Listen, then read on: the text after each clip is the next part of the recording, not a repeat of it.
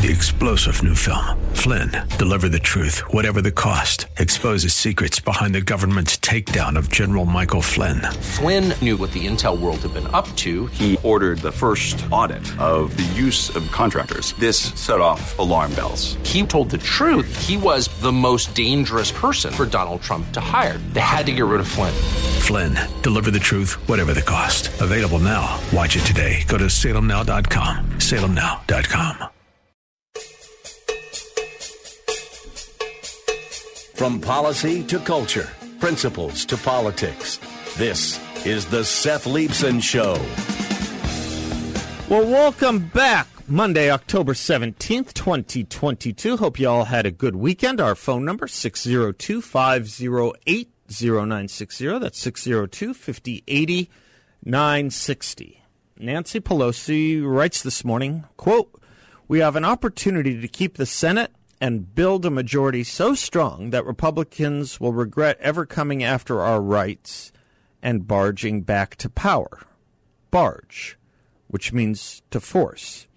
As if an election where people chose against exorbitant, unnecessary costs to live, against humiliating and deadly military defeats, against the racialization and sexualization of our children, against dependence for our energy needs on dictators, would not be choosing a new leadership rationally and peacefully, but those choices would be violent forcing of a return to power. They will regret ever coming after our rights. Does this sound menacing, commendatory, or threatening to you at all? Just after wrapping up the final January 6th hearing, where the issue was whether the atmosphere and climate of menacing, commendatory, and threatening language was the issue, and thus cause of violence coming from the equivalent of one Airbus 380 airliner. You know, the thing the Democrats have perpetrated and portrayed over and over again for nearly 2 years, as if it was the first time someone denied the good faith and operations of an election here. Query: why do we have election observers in every election? Query: why do we have election laws? Query: why do we have election attorneys? Query: why does every recorder and Secretary of State office in the country have a website and mandate to ensure free and fair and legal elections? Because, to borrow from Reinhold Niebuhr, man's inclination towards injustice makes democracy necessary. Because, as John Stuart Mill put it, any system, moral or otherwise, will work ill if you assume universal idiocy conjoined to it, or if you assume ill will or political entitlement or opinion principle regime hierarchy conjoined to it. In other words, precisely because we know elections can be tampered with, it's called election tampering and election fraud, we have those phrases for a reason. We know it has happened, and we know it can happen. Campaign finance reform is but one perennial effort to stop perennial campaign fraud and abuse. Oh, and one other reason, because Democrats taught the world that when they don't win, sometimes they will blame the accuracy or fairness of an election. Hell, Joe Biden fouled history as well as his own nest, yelling at the American people from Georgia that if they didn't pass his version of election reform, Republicans would be inheriting the moral and historical legacy of Jefferson Davis, Bull Connor, and George Wallace. And that was obviously after January 6th, 2020, admitting sotto voce that, at least to him and his party, elections in America were or are inherently in need of dramatic reform because they are abusable and abused. Hell, the Democratic candidate for governor in Georgia, Stacey Abrams, who is the former Democratic candidate for governor, has said so many times her election was stolen from her, denying the results and claiming she was the appropriately elected governor. There are musically doctored YouTube videos and memes of her saying it. Hell, what of this headline from 2017? 2017, NPR, National Public Radio, quote, "Clinton won't rule out questioning 2016 election." Close quote. Or this headline from that same year, 2017, after Donald Trump was elected, from CNN, quote, "Clinton opens door to questioning the legitimacy of the 2017 election," close quote. What of this headline from ABC News in 2000? Quote, Al Gore to contest election results. Anyone remember the phrase big lie? I guess it only applies to one party. How about this story from the San Francisco Chronicle in 2004? Let me just read the opening 2 paragraphs. Quote, California Senator Barbara Boxer expressing regret for failing to act after the contested 2000 presidential election delayed George Bush's formal re-election for almost 4 hours Thursday in a nearly unprecedented protest of Election Day irregularities. Boxer and fellow Democrat Representative Stephanie Tubbs Jones of Cleveland, relying on widespread reports of voting problems on November 2nd, stopped the count of Electoral College votes with that formal objection to the Ohio results, close quote. Stopped the count for 4 hours. The transfer of power was delayed by claims of fraud. Of course, you know part of that sentence isn't true. The day Barbara Boxer did that was not a transfer of power day any more than January 6th was a transfer of power day. It was a count the vote day.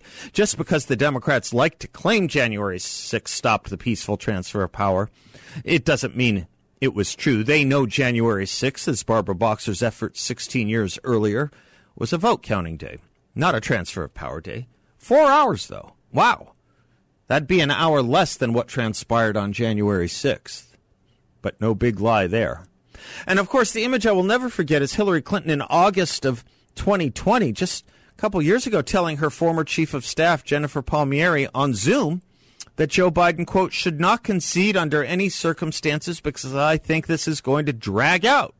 As Palmieri, remember, as an interviewer, thrust her fist in the air like she were Malcolm X or something, gesticulating on or mimicking the Black Power symbolism, celebrating the idea that Hillary Clinton is saying, don't accept the results of the election. Anyway, I gave you Nancy Pelosi's peaceful language 3 days after the January 6th committee held its final hearing, a hearing about how violent rhetoric led to, well, violence.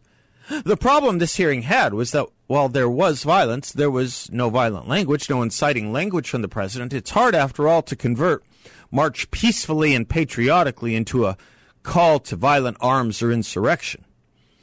By the way, this would be the hearing where they issued Donald Trump a summons, but not Nancy Pelosi, though she was in charge of Capitol security and for some mysterious reason was all wired and mic'd up by HBO for that day for a documentary that, no doubt, I say sarcastically, must have been pre-planned for events that would take place some other day. You know, the wired and microphoned Nancy Pelosi who laughed about going to jail for punching Donald Trump in the face. That Nancy Pelosi, that day, that documentary, that wiring. Though I do have to tell you, the January 6th obsession has had some effect. Thought experiment, talk about the effect. You can turn it into an actual experiment. Ask anyone you know who doesn't listen to talk radio how many cops or others were killed on January 6th. I can tell you I know the results of that experiment. You will get the wrong answer. The only person who died in that violence on that day, as you know, was one of the rioters. In fact, I take it as an evidentiary statement against interest that the media and Democrats had to perpetuate a falsehood about Capitol Police being killed that day to make January 6th look worse than it was. In fact, while speaking of evidence and witnesses, do you find it not a little interesting the January 6th committee did not call as a witness the officer who shot that female unarmed rioter in the back? We used to be against police shootings of the unarmed, didn't we? But ask someone who doesn't listen to talk radio how many people were killed on January 6th. You'll get the wrong answer. There's an op-ed in today's Arizona Republic by one Ingrid Jacques. She's a journalist for the USA Today. It's a love letter to Liz Cheney about how she's a real Republican, like Mitt Romney and George Bush, as Jacques tells us, as opposed to Donald Trump and his supporters who, quote, push conspiracies and an agenda that doesn't mesh with mainstream conservatism, close quote. That's what she writes. Doesn't mesh with mainstream conservatism. Now, I didn't know of Ingrid Jacques, so I looked up the biography of this expert on what conservatives are and should believe. As a journalist, she moderated a GOP debate in Michigan, and others, I gather. Does a journalist who op-eds on who is and who isn't a legitimate conservative sound like someone who should be moderating a televised Republican primary debate? And a question about this mainstream conservatism. Is it mainstream or out of the mainstream to oppose teaching 5-year-olds about their sexual organs in school and how, if they don't like them, they can work on changing them? Is it mainstream or out of the mainstream to oppose the concealment of those two teacher-student discussions from parents? Is it mainstream or out of the mainstream to teach 5-year-olds they should be ashamed of their race if they are white? Is it mainstream or out of the mainstream to support abortion up until and even after delivery? Is it mainstream or out of the mainstream to support non-college graduates bailing out college graduates for their student loans? Is it mainstream or out of the mainstream to stop energy jobs and production here so we can ask Venezuela and Saudi Arabia to fulfill our energy needs? Is it mainstream or out of the mainstream to ignore the leading cause of death of young adults, fentanyl, which we can volitionally do something about but don't? Is it mainstream or out of the mainstream to ignore that cause of death, which is at least 100% greater than the threat to life in the same age category as COVID, while we mandate and make exquisite and nonstop mandates and sirens and alarms over COVID, the lesser threat to that same age group? Is it mainstream or out of the mainstream to question rushed and herd mentality, weaponization, and politicalization of science? Is it mainstream or out of the mainstream to point out the logical and potential iatrogenic and paradoxical effects of that reliance on that science, only to then be censured and censored? Is it mainstream or out of the mainstream to oppose condemning fellow citizens objecting to sexualized and racialized curricula as domestic terrorists and the sicking of federal and local law enforcement on those parent citizens? Is it mainstream or out of the mainstream to lie about our borders? Is it mainstream or out of the mainstream to oppose one party's arrogations of power to decide unto itself when and where to nullify federal law when they disagree with it? Is it mainstream or out of the mainstream to support religious institutions' objections to the sexual fashions of the times that conflict with the teachings of the Bible? That is the very reason those religious institutions exist. Is it mainstream or out of the mainstream to oppose the arbitrary censorship of political legitimate speech?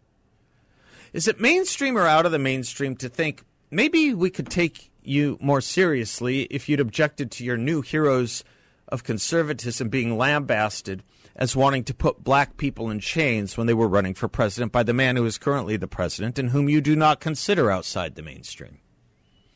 I guess I'd sum it up this way. To journalists whose understanding of politics and consistency and single standards and objectivity is the equivalent of a horse's ability to climb a ladder, and to leaders of the Democratic Party who plumb the depths of their thesauruses to conjure up the most radical language for the purpose of explaining or propagandizing their opponent's radicalism, all in order to justify their opponent's defeat and their own moral and self-serving political superiority, please excuse us if we don't buy your snake oil, and please excuse us if we do think of it as snake oil. I'm Seth Leibson. We will be right back. Team at 928-277-4476. That's 928-277-4476. Or visit bingoreversemortgage.com. Tell them I sent you and get a free appraisal reimbursed at closing, a $1,000 value. Veteran-owned and staffed. Bingo Reverse Bingo. One of the things I've been watching with fascination, and I guess I kind of thought... I didn't take brain surgery or a telescope to figure this out, but I kind of saw this coming. I'm sure a lot of you did. Last week, that now famous interview with John Fetterman, the candidate for Senate in Pennsylvania, the Democratic candidate for Senate in Pennsylvania, interviewed by NBC reporter.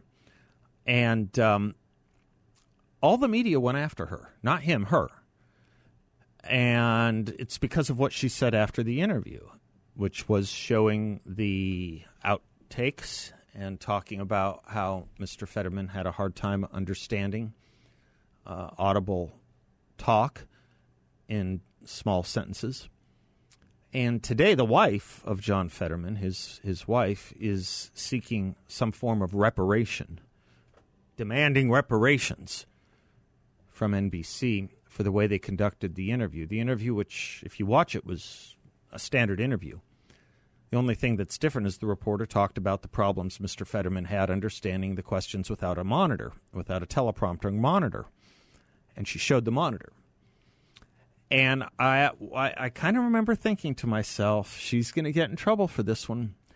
They're going to call her making fun of the handicapped. What is that phrase when you make fun of that? Ableist. You make fun of the handicapped. If that's not the right word, I apologize. Challenged, whatever you want to call it. Whatever the right term is, I adopt it. Just tell it to me. But in any event, ableist. I thought that might happen, and sure enough, it has. Articles all over the place, the ableism of this NBC reporter. I have to tell you, a guy named Josh Holmes on Twitter runs a consulting firm. He has it totally right. He has it totally right. He puts it this way.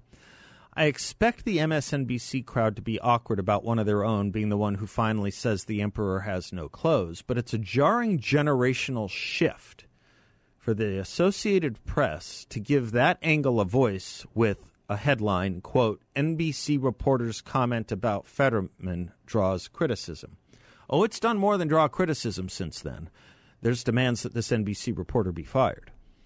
Josh Holmes writes, people can make a decision on their own whether Fetterman's auditory processing issues are a problem. What's much more disturbing is the active effort to ensure voters were in the dark about how he conducted interviews. Friendly reporters were apparently conducting interviews with Fetterman through a computer stenographer without disclosing that, while he and his campaign were insisting he has no problem at all. Now the reporter who makes note of that totally undisclosed fact is the story.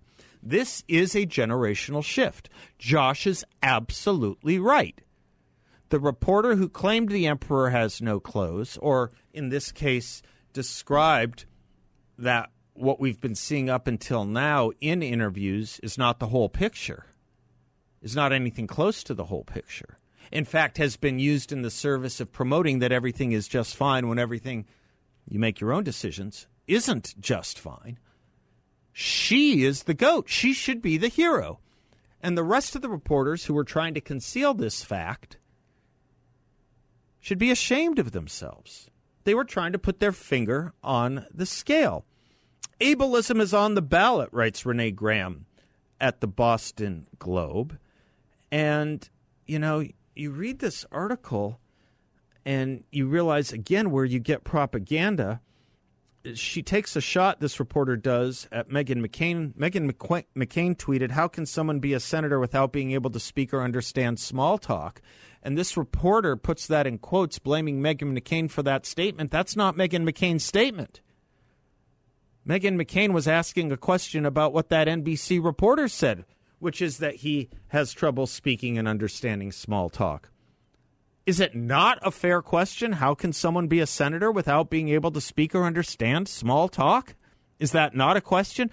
This whole ableist thing, obviously, a lot of us have families, friends, family members and friends with different challenges. Some of them might be in this category, intellectual disability or what have you, and they deserve equal full rights? Absolutely. But the idea that someone who has a problem processing language and speaking and communicating is qualified to be a U.S. senator? I mean, look, there are things certain handicaps keep you from doing legitimately. You can say the rights, the 100% rights of the challenged are more important than the thing itself. Okay, try it with airline pilots.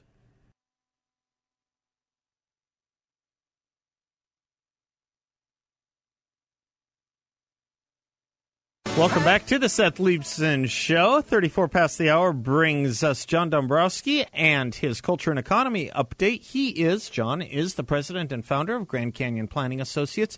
website, great website, GrandCanyonPlanning.com. And you can also hear him on his own radio show here every Saturday morning at 7 a.m. The Word on Wealth. John, I hope you had a great weekend. I certainly did. Thank you. The rain was wonderful. Yeah, it was. It was something, wasn't it? The weather was great, though. Yep. Did a lot of outdoor stuff with Dagny. Wonderful. Yeah, you know Dagny, the wonder dog. Mm-hmm. A lot in the news this week. It's interesting. I'm looking at Wall Street Journal does a handy thing every Monday. It kind of gives us what's on the agenda for the week, and I love running through it with you.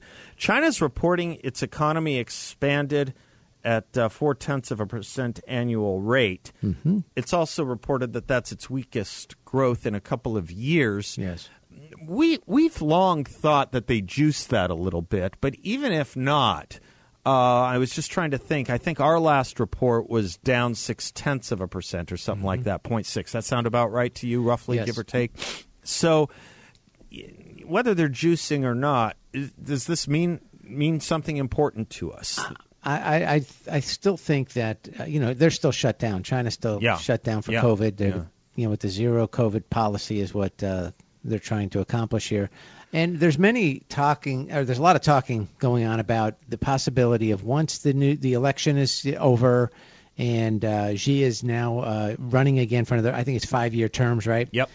And if that's the case, the thought could be that now there could be a loosening up of their of their policies when it comes to COVID and the possibility of China's economy really getting opened again. If that does, that's going to probably make a difference, not only obviously for China, but worldwide. I mean, it's such a big economy that could you imagine if the U.S. just decided to shut down their economy for the last 2 years and did nothing the way China has? It would destroy the rest of the world.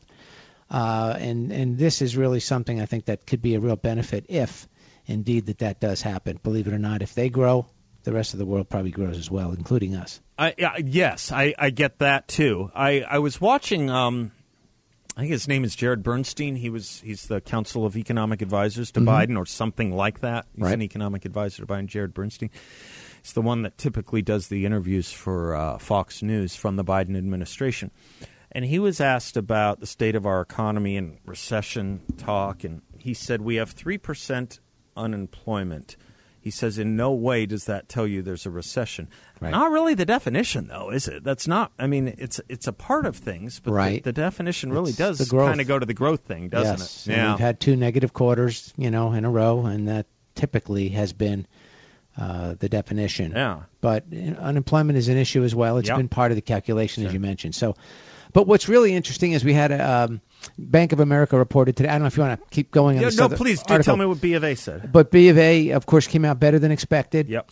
And Moynihan was the CEO said basically he does not sees a healthy economy, and that's kind of opposite of what we heard from the J.P. Morgan Chase CEO last week. Jamie Dimon, right? Jamie Dimon, right. So there's a little bit of a difference between the two in their comments. Yeah. It's kind of interesting. And see where new accounts will be opened. Is Chase or BofA? Yeah, I want to go where it's good. Where I want to go where it's good. Exactly. Interesting. Yes, it's good marketing. Yeah. No, that is right. And what are you reading from the news out of this week, and what we should be expected to see over the next few weeks? Come time for really gift giving and travel. And, I mean, there's certainly a lot of economic news that's still going to be continuing to come out over the next weeks. A lot of corporate earnings. We saw Bank of America report today, but you got the rest of the U.S. companies that are going to be reporting over the next couple of weeks, and this is going to give us an indication as to how indeed things are looking, for the future. Because of course, as companies report their past quarterly earnings, they also will give us a prognostication of what their future looks like. Yeah. And in the case of certain companies, will they be revising what they've given us the last quarter or the last 2 quarters? Looking forward, will they be revising those numbers lower? And I think that's what Wall Street is really looking towards, to see how these companies believe they're going to be faring over the next few quarters looking ahead into 2023. So that's going to give us an indication. But today was an incredible day for the markets. Again, the NASDAQ up 3.4%, I believe it was. The Dow is up 550 points. I mean, a big day, after the pullback last week, after, again, another big day. So these are some wild swings, and it's difficult sometimes for people to stomach. It's almost like being on a roller coaster, right? You love it on the way up, but, boy, on the way down, it gets a little bit kind of crazy. Yeah. So it's the same going on with the stock market right now. So just kind of be aware. We're going to have volatility. It's okay. It's part of what's going on. You're the one who kind of keeps the steady strain, though, for those people who don't like roller coasters. You kind of make those dips feel a little better and those rises not as steep. Mm-hmm. You're very good about that, John. Thank you so much. You're a calming presence. You really are. Thank you, sir. Securities and advisory services offered to Creative One Securities LLC, member of FINRA recipient and investment advisor, Grand Canyon Planning Associates, and Creative One Securities LLC, and not affiliated. Boy, I was a little slow today. That's okay. We'll hold you to it tomorrow. Thanks, John. All right, bye-bye.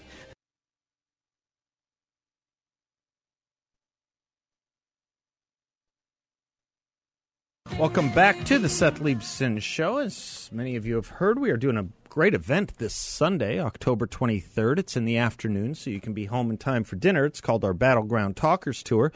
We're bringing in Mike Gallagher, Charlie Kirk, Brandon Tatum. I'll be there, Blake Masters. It's going to be a great event. General admission tickets are as low as $5. You can get those at 960thepatriot.com. Wanted to make it as low as possible to get as many of you who were interested there as wanted to be. So 960thepatriot.com for Mike Gallagher, Charlie Kirk, Brandon Tatum, Blake Masters, and others. And right now, if you're caller number 2, I will give you 2 premium seating tickets, a pair of premium seating tickets to our event, all free. Just give us a call at 602-508-0960, and it's on us, those 2 seats. If you are not caller number 2 and you still want to go, you can get those tickets at 960thepatriot.com. That's 960thepatriot.com. And we also will be doing other giveaways throughout the show, throughout the week, so stay tuned.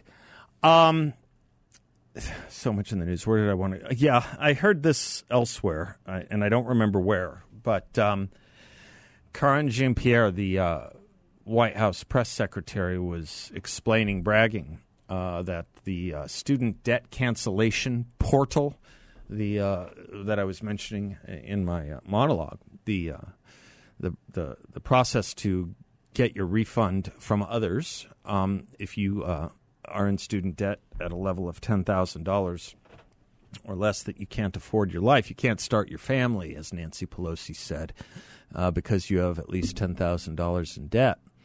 Karine Jean-Pierre was talking about it, and she was bragging on it. And I think sometimes they don't – it's the old line from Princess Bride. I sometimes don't think the sentences mean what she thinks they mean.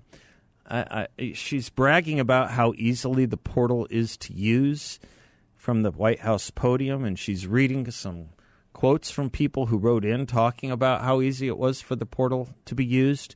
By the way, we have our caller number 2. If you're ringing, we will invite you to call back when I do another giveaway, or get your tickets at 960thepatriot.com. Look forward to seeing you there. Anyway, Karine Jean-Pierre is bragging on how great the portal is by reading testimonials from people who used it, and I just wanted to play you a clip from what she said today. Layout so folks can hear. One said it was the easiest application they've ever filled out. Took maybe 60 seconds. That's a quote. Another said, and I quote, "I just filled out the student loan forgiveness form in about 1 minute on my phone in my pajamas." Yeah. 1 minute on my phone in my pajamas. I don't think that means what she thinks it means. Isn't that kind of the problem here? People in pajamas when everyone else is working, and those who are working not in their pajamas, bailing out this person in their pajamas. I don't think they're very smart over there. I just don't think they are. You often hear me quote a friend of mine saying there's no substitute for brains. It's true, but also you can just call out people who aren't smart. You can just feel free to do it. Sometimes these people have Peter Principled their way up by dint of any number of things, whether it's favoritism, whether it was through donations, whether it was from some other form of glad handling, whether it was some other form of nepotism, or even in some cases, how does Shelby Steele describe it? He calls it the stigma. Let's see, the stigma of the permanent stigma of questionable competence through affirmative action. The permanent stigma of questionable competence is his phrase. Some people just aren't that smart. I don't think she is. I don't think a lot of the people running the comms department at this White House are that smart. I think there's an awful lot of dumbness in our congressional and Senate representation as well. And you know, I was talking earlier about Fetterman, John Fetterman, and the attacks on the NBC reporter who exposed how hard a time he has doing reporters' Q&A, and they're attacking her, not him. There's no question the man has levels of intelligence. He has been a public servant. He is obviously intelligent enough to get through school and college and that sort of thing, but he may not be there now. He just may not be there now, and it's okay to question it. It's okay to question it. There are certain qualities one needs to enact laws on behalf of the entire United States of America, and for that matter, things that affect people in other countries, whether it's anything from aid to foreign policy to military. Senators debate and vote on that stuff routinely. And I understand the effort by this Boston Globe columnist to say it's ableism, to say that he's not qualified to serve in the United States Senate. I don't know. I think the ability to think on your feet and understand conversation and debate and to complete a sentence is kind of important for what is often referred to as the world's greatest debating forum. But even if that isn't true, it is a law-passing forum. It is a foreign policy-passing forum. It is a military aid and military effort-passing forum, and it is laws that are debated and passed that reflect upon the entirety of the United States of America as well. And, you know, I made a statement earlier about, you know, okay, you're going to do this with the Senate, and you're just going to say no matter what the deficit in that human being, they're still qualified.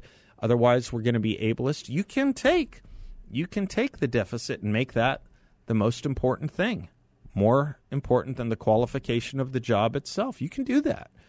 The airlines industry, we talked about this with Michael Anton about 2 weeks ago. The airline industry has I said, try doing it with pilots now, and I was reminded during the break, the airline industry is trying it with pilots. They've announced they're going to do this. They announced certain quotas that they are going to fulfill based on race and gender, and I guess it might include possibly, depending on its success or depending on the winds of time in the future, it might have to do with handicap as well or ableist issues as well. There are certain things I'm not going to be able to do. Some of it by dint of the way I was born, some of it by dint of some of my injuries. I have chronic low back pain. I'm not going to be a stevedore. Is it ableist to keep me from doing it? Can't do the job. Cannot do the job. That should be the only qualification and question. Can they do the job? And again, on this reporter from NBC, she should be the hero, not the goat. Fetterman's wife and the rest of the media are attacking her for exposing what other reporters were concealing, which was the level of the deficits or handicaps that Mr. Fetterman has and goes through in trying to understand reporters' questions. They were covering for him. Why, by the way, were they covering for him? Because they want him to win. Think they'd do the same for a Republican? Just a question. Do you think they'd cover for a Republican?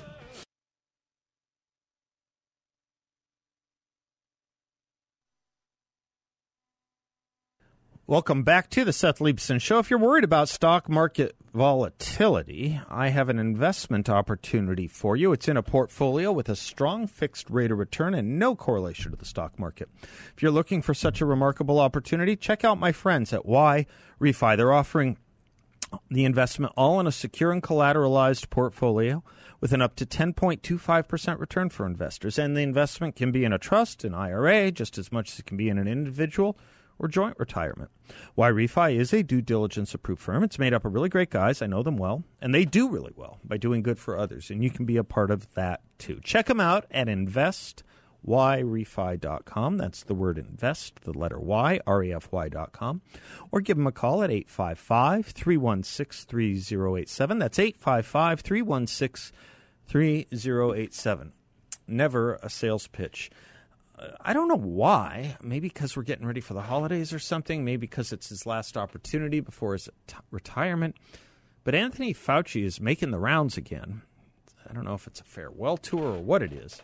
He spoke with our friend Batya Ungar-Sargon on her podcast recently. This little thing took place. I wonder if you would recommend locking down schools if you had to do it all over again.